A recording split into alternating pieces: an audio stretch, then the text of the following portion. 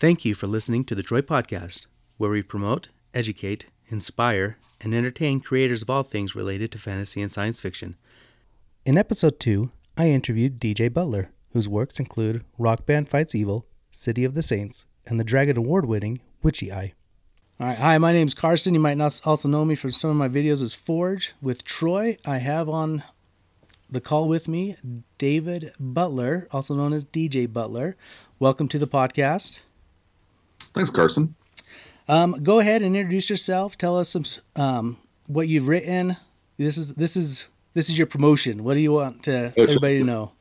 Check out how cool and sophisticated this is. So my name's Dave. I write fantasy novels. I publish with Baen, but also with Wordfire Press and Immortal Works and Knopf.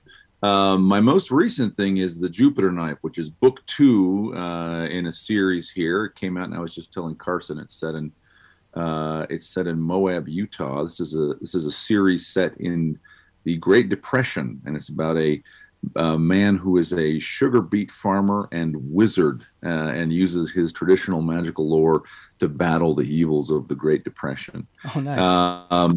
So yeah, pretty well reviewed, and doing all right. Book 2 just came out. It ends pretty excited. It ends in a climactic knife fight underneath Delicate Arch. Oh, really? Arch's monument, yeah. Although it wasn't being called Delicate Arch at the time. In fact, it's got a long history of name changes. At the time, it was being called things like the Cowboy Chaps and the School Marms Bloomers. And even Pants Crotch was really? the name the Arch had. Yeah, and then when they wanted to put out kind of more official maps and give it a sort of less rude name, it was actually supposed to be Landscape Arch, but whoever was doing the map accidentally switched the names on Landscape and Delicate Arch. But yeah, it's that iconic arch in so many calendars, sort of freestanding. Story ends in a knife fight. The Witchy War is a series, 4 books out now.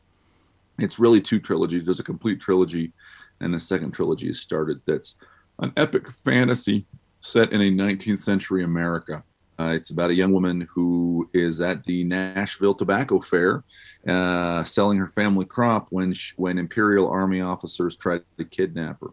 And she learns that she is the secret hidden daughter of the dead empress, and the living emperor is a usurper and a fraud and a murderer, and her uncle, and wants her killed. It's about her recovering her family's power and wealth and her contact with her father's lost goddess. This has been I've been very lucky. Book 2, Witchy Winter, won both the AML Award and the Whitney Award. Book 3 won the Dragon Award for alternate history. Nice. Yeah, so I feel very good about that. I've got kids series, The Extraordinary Journeys of Clockwork Charlie. Here's book 1 and book 3. Book 2, the cover fell out of my filter. I don't know why. Really what it is a steampunk action-adventure rewritten story of Pinocchio. It's about a boy whose father is kidnapped, and as the boy goes to try to rescue his father, the boy realized that he is not a flesh and blood boy. He is a machine and was in fact built to be a kind of a weapon. And then I've got various other novels from traditional and indie publishers. I've been writing for my whole life, but I started seriously trying to publish about 11 years ago, I guess. Okay. So, do you know how many novels you wrote before you got published? Well, the first thing I wrote was junk. The second thing got me an agent who dumped me a year later. Oh. But then my wife did a sort of rewrite on it and picked up a book deal, although it never got published. So let's see, 1, 2. The third thing I wrote was probably Witchy Eye, but that was not published. Definitely wrote City of the Saints after that. It might have been my first traditionally published novel was The Kidnap Plot, book 1 of The Extraordinary Journeys of Clockwork Charlie. It might have been something like my 7th book I wrote. And before that got published, I had self-published City of the Saints. So I had a novel In fact, I might also self-publish Creshling by then. So I had a couple novels out in the indie space. Okay. I think this is good for future authors and wannabe authors because a lot of times your first book doesn't get picked up, but it can lead to other things. Like you said, Witchy Eye was written a while ago, like your third or fourth book, and it didn't get published till how many years later? Yeah. So I wrote Witchy Eye in like the spring of 2011, and I would have to double check. But I think it came out in 2017. Yeah, that in fact that manuscript, the editor who bought it had actually had the manuscript for 4 years. Oh, really? 4 years to the month until she finally wrote it and said, "Oh, yep, I want to buy this." So yes, so my career is full of many morals. The writers. Don't give up, really. Don't give up. That's true. That's a fair moral. No one look in this market. There are many ways to publish, and there are more ways to publish all the time. I think that's going to continue. The only thing that can stop you from publishing actually is you. It's your decision to give up is the end of your publishing career. Yeah, there's very many people who have self-published, done indie publishing, and have been very, very successful. So sure, I think a lot of people have kind of a hybrid model too. Writers who are sort of mid-list writers who are doing okay in traditional publishing, but if there's a book their editors don't want to publish, or maybe they want to have just kind of a different connection with their readers, you'll see them also self-publish.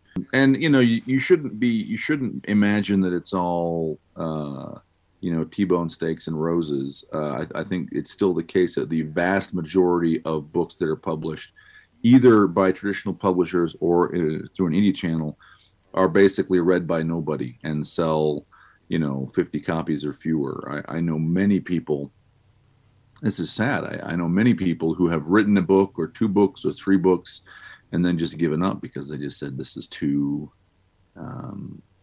too hard. That's a lot of pressure on somebody if they're trying to make it in and they get the 50. That's discouraging. It is, and I think people also I think many people come in with false expectations. Yeah. They come in and will say, yes, I understand. J.K. Rowling was a fluke. That doesn't really happen. It's going to be a lot of hard work. But in their heart of hearts, they think that something like J.K. Rowling or Stephanie Meyer is going to happen to them. And they read those books and say, I'm as good a writer as she is, or I'm as good a writer as Stephen King or whoever. And that may even be true. And it simply doesn't matter. And then people run into the hard reality that for most writers, putting a book out is really just one step in a process that began years before with beginning to write and continues on for years with more and more writing and also promotion and cultivation of readers and many other things. Right. And what we talked about before, because of the I wouldn't say easiness of the way to get books out, but it becomes more saturated because people can go, well, I can write this book in however long and get it out, and I can write, so many words a day. I think easiness is true. And I think there's another issue too, which is that the availability of things like OCR software and the way intellectual property laws work so that there's just kind of a trail behind us where depending on the country, you go back by about something like 70, 75 years and everything written before that, anyone can publish. So guess what? All those things are never going to go out of print again because it is easy. Someone just needs to go to a secondhand bookstore, get a copy of a book, scan it, and a couple hours work and use GIMP for a cover, and boom, they've got a copy of Dumas or Jules Verne or Shakespeare or whoever they want up on Amazon for sale. Right. And so what that means is, practically speaking, 30 years ago against was other people in the bookstore, and that's just not true. Now you compete against every writer who ever lived. The number of people you're competing against gets bigger every single day. Mm-hmm. And it is because it's easy and cheap. And the easiness and cheapness is has a glorious side, right? It's a golden age for consumers. There's a ton to read. Yeah. Golden ages for consumers are rough on producers. And so it means you're competing against more and more people, and it's harder and harder to get a significant significant amount of attention. Right. That saturation, it can help, but it can hurt. So let's talk about you. What about your writing habits? Have like a word goal that you do every day? Do you write a certain amount of pages, or just sit down and go, okay, from 9 to 12, I'm writing. However much I get done, I get done. So I was talking with a friend of mine yesterday, answering kind of a similar question. And he was asking me about reading habits. He said, man, when do you read? And I said, listen, my life is like Donkey Kong, okay? You're like, oh, here comes a flaming barrel. I have to jump over it. Grab the hammer. Oh, go up the ladder. Nope, jump off the ladder again. Hey, the floor is moving. Here comes another barrel. And I don't have any kind of habits, really. There was a period when I first started where for about 2 years, I would get up every day, take the kids to school, and I would write my word count goal, really page count goal. And depending on the book, that would be a chapter or half a chapter. So for a kid's book, it would be 8 pages, but for a young adult, it might be 10 or 12. And for an adult novel, it was, probably 12. And that's no problem. Get up, write that. That's 2 to 3 hours. Then do kind of social media and stuff. Be done with the writing by the time the kids came home. I did that for a couple of years. I look forward to doing that again. But I'm making a living other ways now. I'm a corporate trainer, and I'm actually an admitted lawyer, although I basically don't practice law. And I'm a partner in a small mergers and acquisitions consulting business. And so I write when I can, and I write when I have to.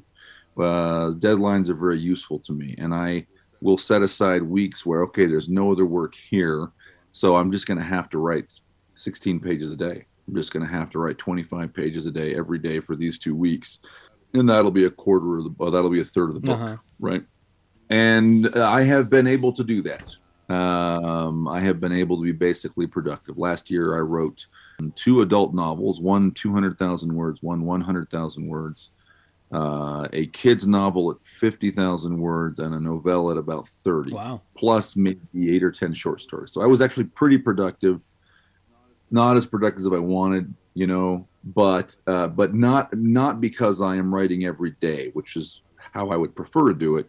Just because when the flaming barrel came at me, I said, okay, now I have to jump over the flaming barrel, and what it's going to take is 25 pages a day for the month of January. Right. And so I would write that much. So do you work from an outline? If you have only this concentrated amount of time that you have to do, or are you able just to sit down and just write and go with it?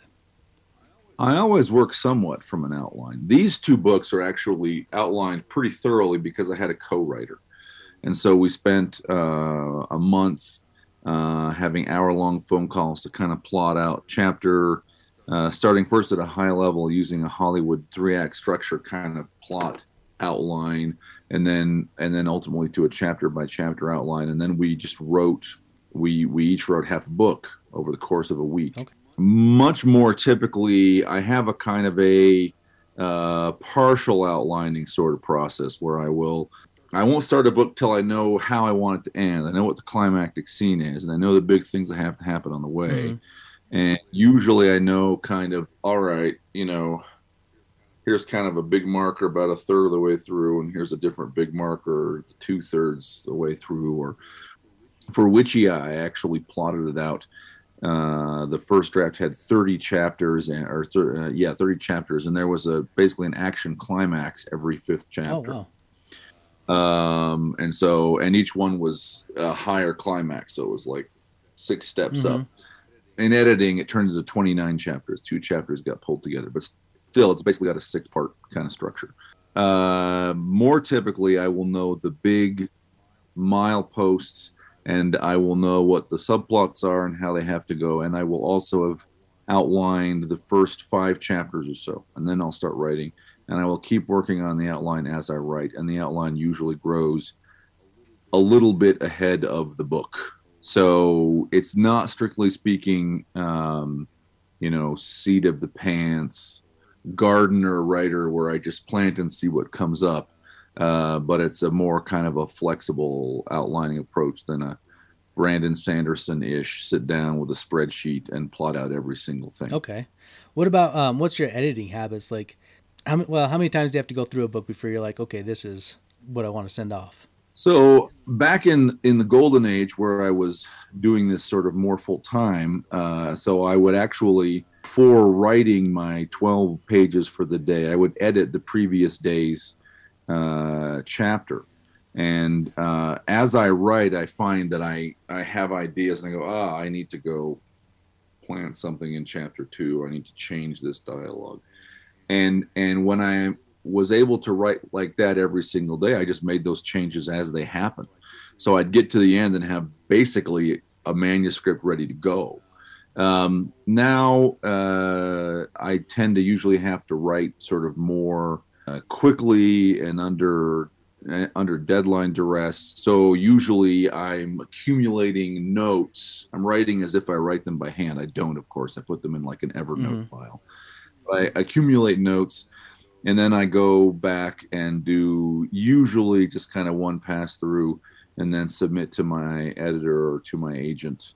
Then, Baen is usually kind of one editorial pass and then kind of a couple of passes that are more in the nature of line edits, check for typos and things like that. So, you look at my Baen novels, most of them have probably had basically 2 editorial passes. Okay.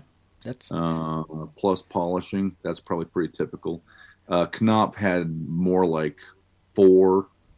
It's Random House. They just, were more regimented about it. I've talked to a few authors that kind of do what you did in the golden age, where they would go back, read and edit the day before's chapter or whatever, and then go on. And I've seen the people that I've talked to that have done that seem to have less edits than just burning through, writing everything that's, trying to, throwing up on the page, and then have to go back and fix it and rearrange it and try to come up with a coherent novel. I think that is, that's the idea, and that's how it worked out for me. Maybe some of the downside is, it took a little time every day. So in a scenario where if I only had if I was writing every day, but I only had an hour every day, I wouldn't want to spend 15 minutes editing. I just want to write it. Also, it did sometimes happen that I would write a chapter, then change it one way, then change it another way, then change it a third. Right. So, I think that maybe in some cases holding those comments to the end might have resulted in less time spent editing. On the other hand, I also think editing what you wrote before is one technique to help you get started today. Right. If you start by going back and reading yesterday and like, okay, fix, then it's easy to go, okay, now here's the first sentence for today, and just get started. Right, it's a way to combat writer's block. Yeah, where sometimes just looking at a blank page, people sometimes can feel intimidated or have a hard time making themselves get right. going. So you said you don't start a book until you have the kind of the big climactic ending. You're probably like me, and you just have a bunch of ideas in your head going around all the time. Like, how do you pick one like that that's the one I want to do, or that you have enough of an idea to create a story from that? Well, sometimes I don't. So, for example, I just changed back to these books to tell you all. So, which year I did well enough that the publisher Baen said, "Hey, we'd like to get some more books from you." I said, "How about if I write you some pitches and show them to you?" And they said, "Great." So I put together 5 pitches. One of the pitches was for The Cunning Man. And I had promised Aaron Ritchie that he and I would write these together if they ever got written. So I reached out to him and said, "Hey, listen, this is, we're pitching this to Baen." And he said, "There's no way Baen's going to go for it." And I said, "Yeah, there's no way Baen's going to go for it. But let's do the pitch anyway, right?" And I sent 5 pitches. And one of them was the idea that ultimately became the book In the Palace of Shadow and Joy. And then there was The Cunning Man. And then there's three other ideas, 2 science fiction and 1 fantasy. And she eliminated 2 of them, but The Cunning Man was still in. She had comments, and I called Aaron back and said, you know what? This one is still in the running. He said, she's never going to go for it. I said, she's never going to go for it, but she wants some more details. So let's do some more details. So we did it. And then it was down to 2. And finally, and we did another iteration. And then finally, like, this was the book series she wanted. And I was stunned. This is about a Mormon wizard in the 1930s. And this is a national publisher. It is not being published by, Deseret Book or somebody, right? It's a full-on book about spellcasting Mormons in the Great Depression. Mm-hmm. So in a sense, I didn't choose that it was what was going to be written, right? The publisher chose. I'm perfectly happy, that it got chosen. It's been great to write these and to have them out. I hope we get to write more. But the publisher made a choice, and I've gone through sort of pitch. This is one of the ways having a publisher, having a traditional publisher differs from being self-published or having a small indie publisher. Is the publisher is trying to put out a portfolio of books, and so the publisher may not be interested in just whatever you mm-hmm. write. Publisher may say, I need a science fiction novel. I need a detective novel. We are weak on urban fantasy, or, Dave, we already have 3 books just like this. You're entering into a joint venture relationship, and you can't make your joint venture partner choose to publish. Right. So beyond that, before I had publishers, when I was just writing, it was really kind of a matter of what I wanted to write. And at first I wrote 2 middle grade fantasies. And then I said, I want to write something for adults. So I wrote Witchy Eye, a big epic fantasy. And then steampunk had caught my eye. And so I wrote City of the Saints, which is a big steampunk mm-hmm. novel. And it was kind of what I wanted to write. And that still happens. So right now, I have to get a few things edited and turned out. But I'm probably in a position where there are no deadlines on me right now, and so I can choose what to write. And so there's a project I've been wanting to do for a few years that I will probably finally get to actually write. And that's sort of just a matter of, I have other ideas. This is just kind of the one that I most want to write, really. And it may be not commercial. Maybe the publisher says, yeah, not this one, Dave, and I have to self-publish it. Yeah. We'll see how that goes. I found that interesting that, not only to promote you but they need to promote themselves. Like you said, we're weak in this sort of market and we want to get stronger in that. And so they're trying to, like you said, build a profile and try to be strong everywhere. Yeah. Or we don't publish that. I think if I took I have actually done this. This is not hypothetical. If I take a young adult novel to my publisher, Baen, they will simply say, we don't publish young adult novels. So you need to go find somewhere else, some other way to publish. Well, that's a thing that I think, wannabe future authors need to kind of realize, like, just because you got rejected doesn't mean that your work is bad. It just means that, that could be it, but it could be the publisher's not looking for something like that right now and you try again, or you can ask them, I don't know if you can, but yeah, you can ask them, what are you looking for? And maybe I got something else that's like that. You can always ask. There's no reason, you need to realize from the start and always bear in mind that you are not somebody's employee as a writer. You are the owner of your own business. And so, if you're talking with a publishing business and they say, well, we don't want this one, it's completely reasonable to say, okay, can you tell me what you're looking for? What kind of thing, if I brought it to you, would you be interested in? They may not be able to give you a good answer, or maybe in fact, they don't want to tell you the truth, which is they just don't like your writing or whatever. Right. So, but yes, you ought to be able to ask. I absolutely agree with that. Fantastic. And I think there are many, many reasons why a book gets rejected by a publisher or a writer gets rejected by an agent that have nothing to do with how good you are. An agent may pass because she just can't figure out how she would sell your book, or she doesn't know anyone she could sell it to. She might even think someone else could sell it, but just not her. Those are not her contacts. People get dropped for social and for political reasons and all kinds of things other than, this is a good or not a good book. That's almost not even a relevant consideration. keep trying, I guess, if you have rejection. Yeah, that's it. Your career is over when you give up. That's it. You've written a few books of alternate history. What draws you to that alternate history with in a fantastic setting, fantasy, in a fantasy setting? I think all fantasy is really about Earth. Some fantasy doesn't realize it's about Earth.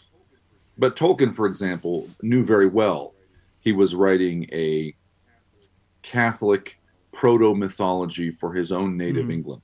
And England is all over those books. I like working sort of relatively directly with the real world, maybe because I'm interested in the real world. I like history and language and mythology and anthropology.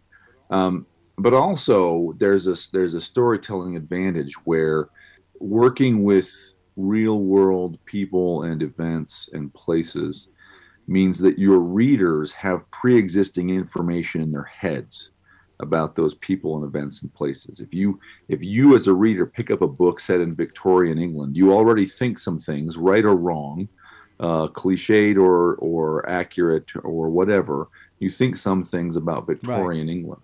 And I'm actually rereading right now one of my very favorite novels. It's a spy novel called Declare by Tim Powers, but it's a spy novel. So it's about the real world man, Kim Philby, who was Great Britain's sort of greatest ever traitor. He defected to the KGB. But it's also about jinn, about genies, and it's about Mount Ararat. And it's the story in which Kim Philby and the main point of view character are these sort of magical twins involved in this long-running espionage action to try to kill the jinn who were accidentally awakened by an earthquake on Mount Ararat in 1883, and who have been among other things, it's one of the jinn who has basically the patron goddess of the Soviet Union. So it's like this Cold War espionage, John le Carré style story, but it's got genies and people performing these kind of dark acts of magic, and you know, part of the awesomeness is that T.E. Lawrence is in it, and that, you know, it's set in places like Beirut and Armenia and Turkey. And you know, involves things like the Enigma machine and Alan Turing, you know, and also stuff that is just crazy over the top fantasy at the same time. I haven't read that book. I'd like to get it and read it. It's very good. That is an advantage, right, in alternate history, because then you don't have to, like, if you do, let's just say Wheel of Time, right? You have to create everything, an economy, the currency, what they wear. Whereas if you do an alternate history, like you said, there's also that seed of reality in that, and you don't have to come up with quite as much stuff. And I find that when I write, sometimes those ticky-tack details drag you down. And the web gives you a really great capacity to do research in ways that would have been just much more time-consuming and difficult earlier, because there are you know, historical reconstruction, reenaction enthusiasts who have YouTube channels and who will say, look, let me show you how to cast your own bullets on a campfire, right? And here's the tool, and you got to get a little bit of flash off and use the clips to do it. And you can see that in 5 minutes, and put it in a book, or you can find recipes or details about clothing and how it was put on, which is you know, the kind of little vivifying details that I think really help a reader latch on to a story. Right, and nowadays you have, you know, stuff like Google Earth, to where if you're researching a different country, you can go in and look at it and see, like, okay, what's here, so I can kind of get the descriptions correct. Yeah, that's true. I mean, for big famous sites like the Lascaux Caves, you can find photos. But absolutely, if you're just saying, I wanted this to be set in a nondescript little paesino somewhere outside of Rome, you can pull up Rome, you can surf around till you see like a little village that's kind of about the distance you want, and then you can drop that little guy on the street and just rotate and go, okay, what does it look like? Oh, hey, look, it's orange stucco. Weird. I wouldn't have thought it. We move further down. Oh, notice the little fences. Right. And that's what you call a pharmacy in Rome. So yeah, it's pretty cool. Yeah, we're kind of in a research paradise for writers, I think. I would agree with that. Let's see. I noticed on your website that you have minifigures. Do you paint those? Yeah. What do you play? Yeah, I do. I'm in the wrong part of the house to really show it to you. So when I was a kid, I played some tabletop battle games, Warhammer. I don't currently play any of those. The miniatures I paint are mostly so I play tabletop role play, and which I did a ton in college and high school, and then didn't do for 15 years plus. When I got back into it, I started with the classic Call of Cthulhu campaign, Masks of Nyarlathotep. That group grew as we played, so by the end there were like 10 people, and then when we started this RuneQuest campaign, and RuneQuest is a fantasy game set in a sort of epic comic fantasy world of Glorantha. For the session 0 in that game, there were like 16 people that showed up, so I had to split it into 2 different groups. So actually, I'm a game master in 2 different ongoing groups. One is basically my son's high school friends and a couple other kind of younger players. And they are still playing in Glorantha. The other group will come back to Glorantha. Glorantha is principally what I paint minis for. It's fantasy. It's because I think it's a lot of fun to put trolls and, warriors who look like Greek hoplites, out on the board, and scenery and buildings and stuff. With the other group, we played a couple games that we're actually playing right now. The adults actually playing a Top Secret campaign. Top Secret's a classic spy game, and recently kickstarted a sort of 3rd incarnation called Top Secret New World Order. So on Saturday, those guys will come over, and they're trying to exfiltrate a CIA asset who is being held prisoner in the top floor of the Arts Hotel in Barcelona by Catalan nationalists. And they've just discovered that her kid is being held hostage, and they've rescued a guy who they think is her husband, and they're going to try and figure out a way to actually get her out of the building. They will encounter some of the strands of the larger plot. Nice. as they go. So I don't paint minis for that. I don't know if there are good like spies minis. I'm sure there are, but that's pure theater of the mind. I principally paint minis for fantasy. Nice. Yeah, I have a 12-year-old son, and about a couple months ago now, we started playing Dungeons and Dragons. I'm starting him out with the classic, and he really loves it. I do miss living up in Salt Lake where there's more opportunity for doing that. There's more people around. There's hardly anybody here. Well, there's nobody here that plays it, so I just have to be the GM to my son and his couple friends, and it's fun. Yeah. Luckily now technology is kind of advanced to where I'm trying to get a couple of my cousins to play. I got Symbaroum. I don't know if you've heard of that, for Christmas. And no, I don't know that. Is that a game? RPG. SYMBAURUM, I think. Oh yeah. BAROUM looks like.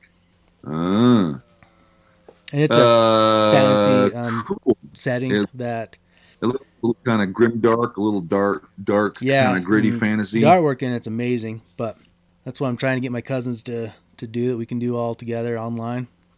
Fun. I've had pretty hit and miss experiences with Discord and Roll20.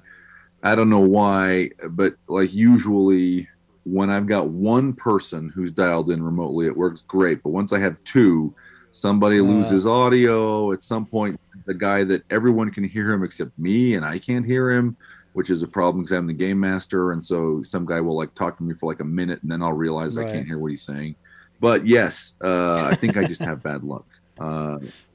I think that's a lot of gaming has been able to continue even when people have basically Right. not left their houses. And that's one thing that's because of the technology you can still kind of do with this COVID lockdown, that you can still get together even if you're apart. So Absolutely. well, Dave, is there any tips or tricks that you want to tell us that might help anybody that wants to become a writer?